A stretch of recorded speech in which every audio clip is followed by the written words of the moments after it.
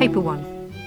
British Association of Dermatologists Guidelines for the Management of Adults with BCCs 2021 by Nazir et al., British Journal of Dermatology. What's new? BCCs are now defined as high risk and low risk.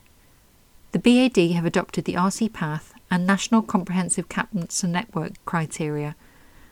This key division determines management and is based on site, size, tumour type or factors, and patient factors. Excision margins have changed. For low-risk BCCs, excise with 4mm margins. For high-risk, excise with 5mm margins. Interestingly, this is higher than the AAD and European guidelines for excision. This guidance is based on recurrence rates, with evidence suggesting that lower recurrence rates with slightly greater margins. The GP role in BCC management is clearly outlined. Low-risk BCCs can be managed by GPs who are competent in doing so and are able to treat surgically. Where this is not available, patients should be referred to specialist care. Surgical excision is the recommended first-line treatment even for low-risk BCCs. For superficial BCC, the GP should discuss the range of treatment options, and this may necessitate referral to specialist care. Low-risk BCCs are defined at low-risk sites, less than 20mm on the trunk and extremities, but excluding hands, nail units, genitals, pre-tibia, ankles and feet, or less than 10mm on cheeks, forehead, scalp, neck and pre-tibia. They should be well-defined borders, not recurrent, not at the site of previous radiotherapy, and the patient should not be immunosuppressed. Histological criteria of low-risk BCCs include nodular or superficial subtypes, no basosquamous differentiation, invasion only to dermis or subcutaneous fat, depth of invasion less than 6mm, no perineural invasion, TNM stage PT1 less than 20mm maximum diameter, margins not involved and clear by greater than 1mm. High-risk BCCs are defined where any one of the following criteria are met. In a high-risk site, greater than 20mm on the trunk or extremities, or greater than 10mm on the cheeks, forehead, scalp, neck and pre-tibia, or any size on the central face, eyebrows, periorbital, nose, lips, chin, mandible, preauricular, postauricular, temples, ears, genital areas, hands, nail units, ankles and feet, but excluding the eyelid.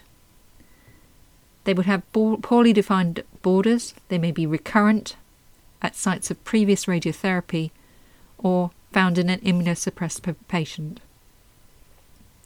Histological criteria for high-risk BCCs include infiltrative, subtypes either infiltrating, morphaic or micronodular, showing basosquamous differentiation, invasion beyond the subcutaneous fat, depth of invasion greater than 6mm, the presence of perineural invasion, TNM stage above low-risk criteria, and if the margins are involved or clear by less than 1mm.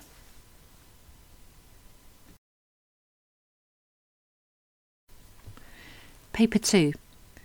Lupus anticoagulant single positivity during the acute phase of COVID-19 is not associated with venous thromboembolism or in-hospital mortality. Gendron et al., Arthritis and Rheumatology. Why we chose this paper? We've seen a lot of lupus anticoagulant positive results recently, and we think it's important to recognise that this may be just a feature of COVID-19 and what the implications of a positive result are. Study aim and design.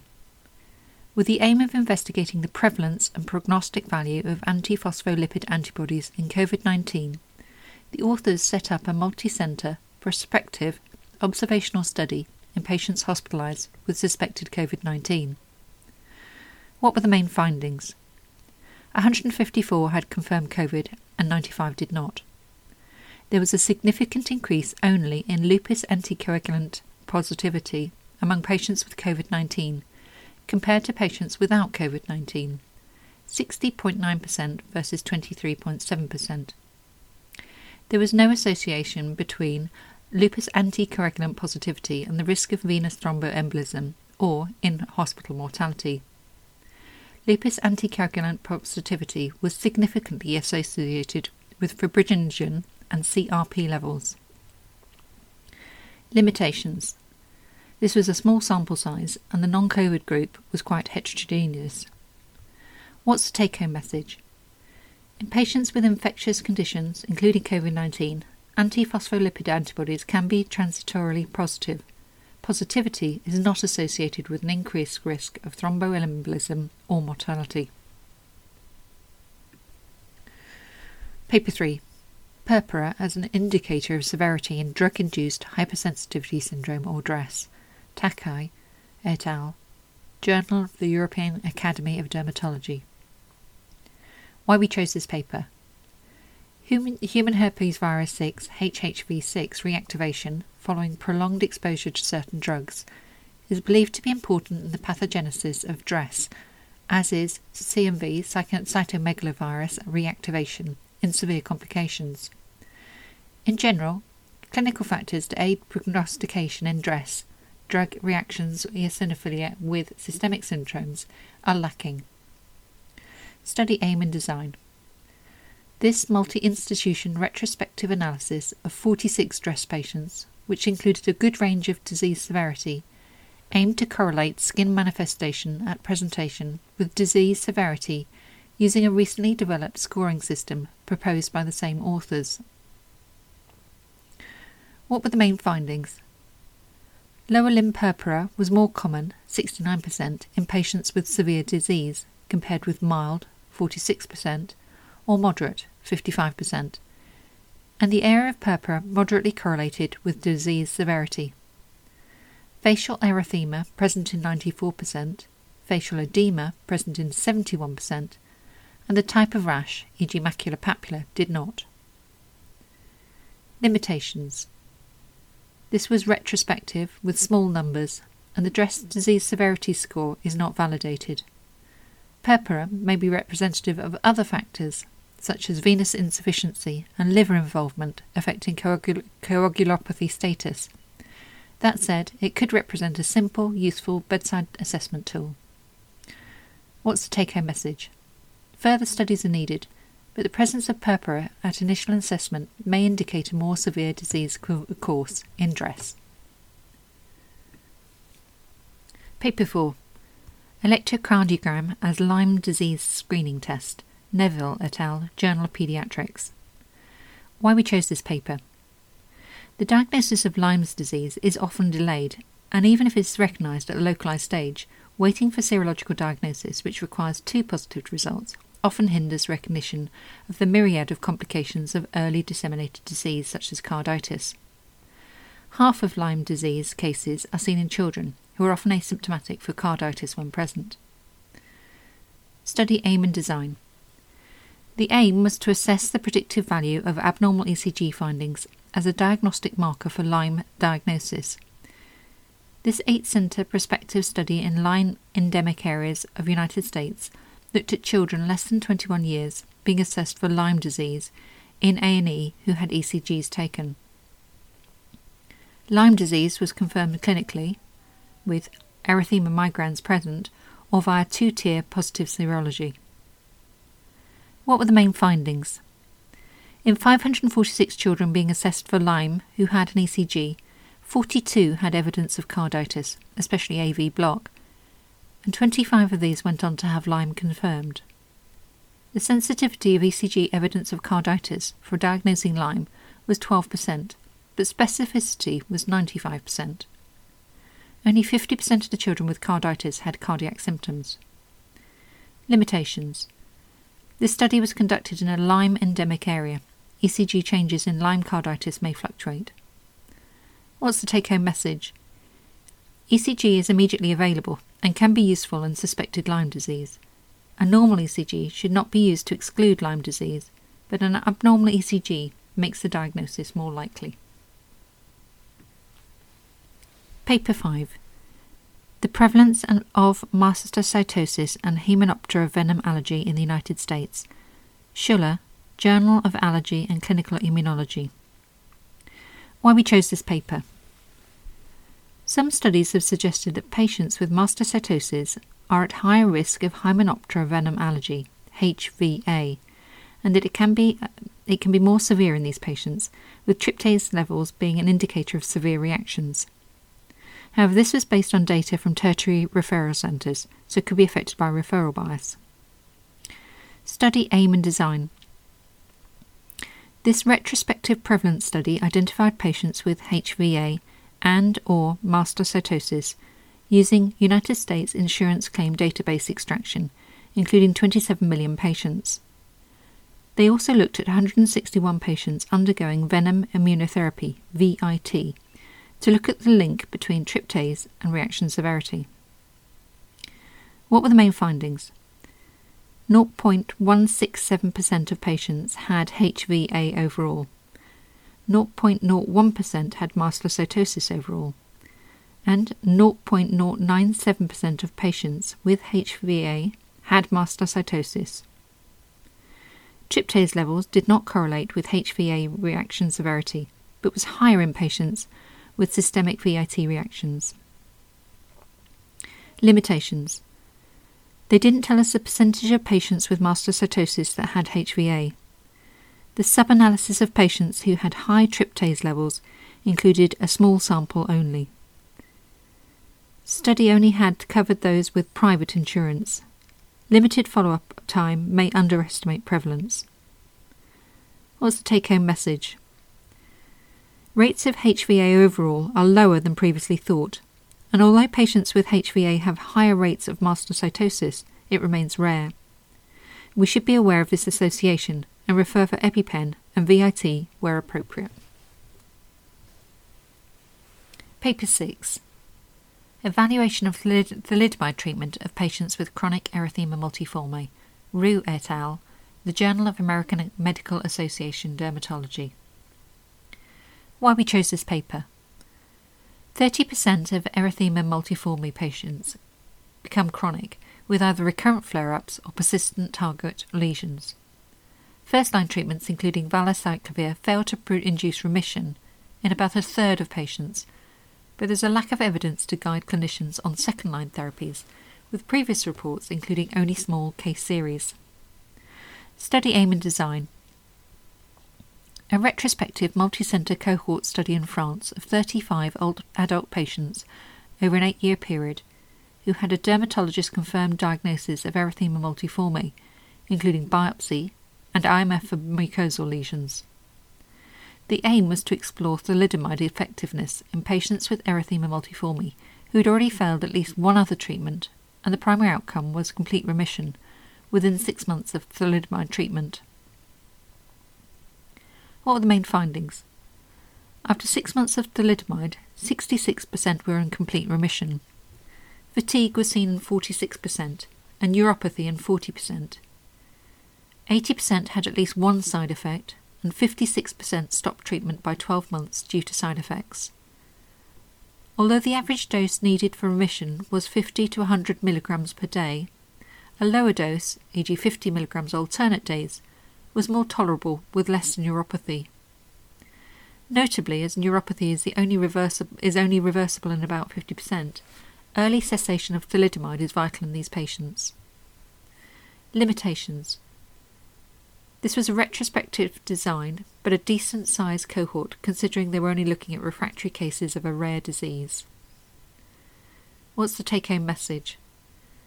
Where antiviral treatment has failed, thalidomide may represent an effective second-line treatment for chronic erythema multiforme, but its use is limited by toxicity. Noteworthy cases. Paper 7. VEXAS. Clinical presentation of a newly described somatic auto-inflammatory syndrome. Al-Hamida, Journal of American Academy of Dermatology Case Reports. What is it? vacuoles, E1 enzymes, X-linked, auto-inflammatory somatic, VEXAS syndrome, is a newly described acquired auto-inflammatory syndrome. There is a somatic loss-of-function mutation affecting the UBA1 gene, resulting in the activation of the innate immune system and widespread systemic inflammation. UBA1 encodes the major E1 activating enzyme required for initiation of all cellular ubiquitin signalling. When should I think about it? It's characterized by recurrent fever, cytopenias, dysplastic bone marrow with vacuolated myeloid and erythroid precursors, and cutaneous and pulmonary inflammation. In the New England Journal of Medicine publication that first described this syndrome, cutaneous features were present in 88% of patients in the initial cohort and included neutrophilic dermatoses, sweet syndrome, vasculitis, polyarteritis nodosa, giant cell arteritis, and chondritis. It presents as treatment-resistant syndrome that is often fatal. How do we diagnose it? Genetic sequencing will identify the UBA1 mutation. Ad libitum. The Ethics Corner. Paper 8. Should all babies have their genome sequenced at birth? Bisecker et al. British Medical Journal.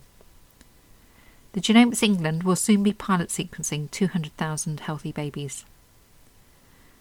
The Case 4 pilot sequencing. 1. Genomic sequencing is an extension of existing newborn screening. 2. Extensive research shows that genetic screening can save lives and be cost-effective. 3. The authors say timing is crucial. A phased rollout is proposed, with newborn screening for only a selection of genetic diseases sequentially throughout life, when interventions could be beneficial, e.g. Wilms tumour for children and cardiomyopathy for teenagers. 4. If the sequenced data resides with the individual's medical record, then it can be reanalysed, e.g. when considering a drug with a pharmacogenetic guidance. The case against. The current pilot proposal is not to interrogate for rare but actionable findings, but to acquire and retain the genome sequence. Babies cannot provide informed consent to share this vast amount of data. 2. Clinical utility is minimal, as we can already screen for these conditions and they're rare. 3. The benefit to society of this research can be mirrored by screening parents instead. 4. It may affect an individual's ability to acquire health insurance in the future. 5. The system could be open to misuse in the future if laws change, e.g. for forensics. 6. The first question should be, should all adults have their genome sequenced? Paper 9. The wider medical world. Measles outbreaks likely as COVID pandemic leaves millions of world's children unvaccinated. WHO warns. British Medical Journal. A recent WHO report focused on missed vaccinations worldwide and reduced disease surveillance systems following COVID-19 pandemic. 22.3 million children missed their first measles vaccine in 2020, up 3 million since 2019. Low to middle income countries were worst hit. US coverage has held steady. The impact of lower vaccination rates has been mitigated by COVID-19 measures, e.g. masks, travel restrictions. The pressure to vaccinate against COVID-19 worldwide should not come at the cost of routine immunisation programmes. Widening gaps in coverage risk becoming outbreaks, thereby exposing children to a preventable, potentially deadly disease. Lastly, a possible sterilising cure of HIV infection without stem cell transplantation. Turk et al., Annals of Internal Medicine. A 30-year-old lady was identified as HIV positive in 2013, and during the patient's 8 years of follow-up, viral load tests were below detection thresholds, and there were no clinical or laboratory signs of HIV-associated disease. No ART was started until 2019 when she became pregnant. After delivering a healthy baby, she stopped ART, and her HIV-1 viral loads remain undetectable by PCR assays.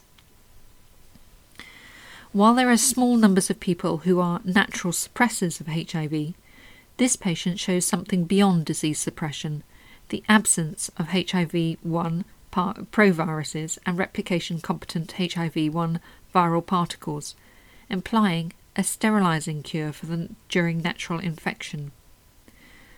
Only one other similar patient has ever been reported, but that occurred post-stem cell transplantation. If we can better understand how this happened, perhaps a cure for HIV might be possible.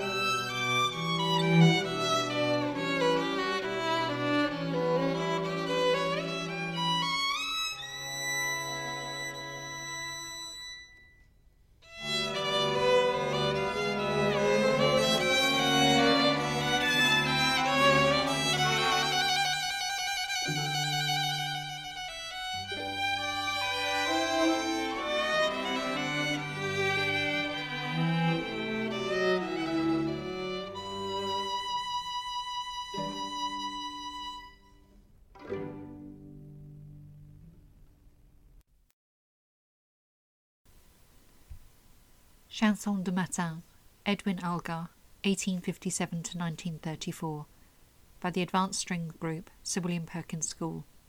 Isla Galpin, first violin, Hayun Lee, second violin, Miss Townsend, viola, Amélie Christian, cello.